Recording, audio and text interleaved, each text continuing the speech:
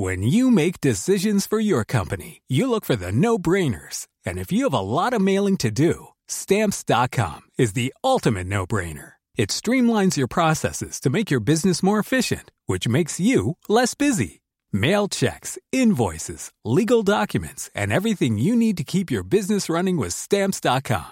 Seamlessly connect with every major marketplace and shopping cart. Schedule package pickups and see your cheapest and fastest shipping options from different carriers. With rates up to 89% off USPS and UPS rates. And with the Stamps.com mobile app, you can take care of mailing and shipping wherever you are. Make the same no-brainer decision as over 1 million other businesses with Stamps.com. Sign up with code PROGRAM for a 4-week trial, plus free postage and a free digital scale. No long-term commitments or contracts. That's Stamps.com.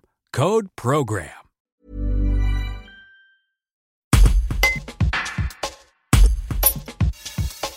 La scène culturelle ne rouvrira pas le 7 janvier.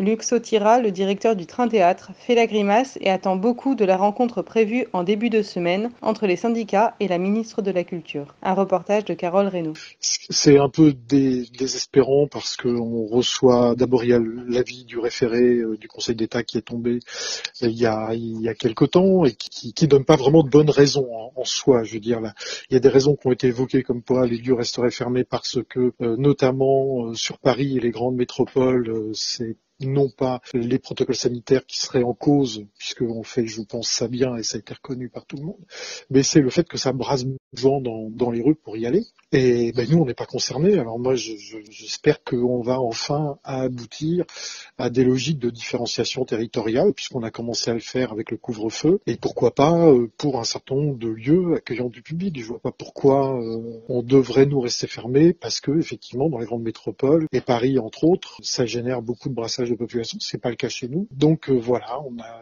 espéré que le référé apporterait quelques pistes par rapport à ça. Nos organisations professionnelles et syndicales rencontrent la ministre en principe là, en début de semaine pour, je pense, avoir, alors je l'espère, que on obtiendra le 7, un espèce de calendrier nous ouvrant un petit peu les horizons, quoi.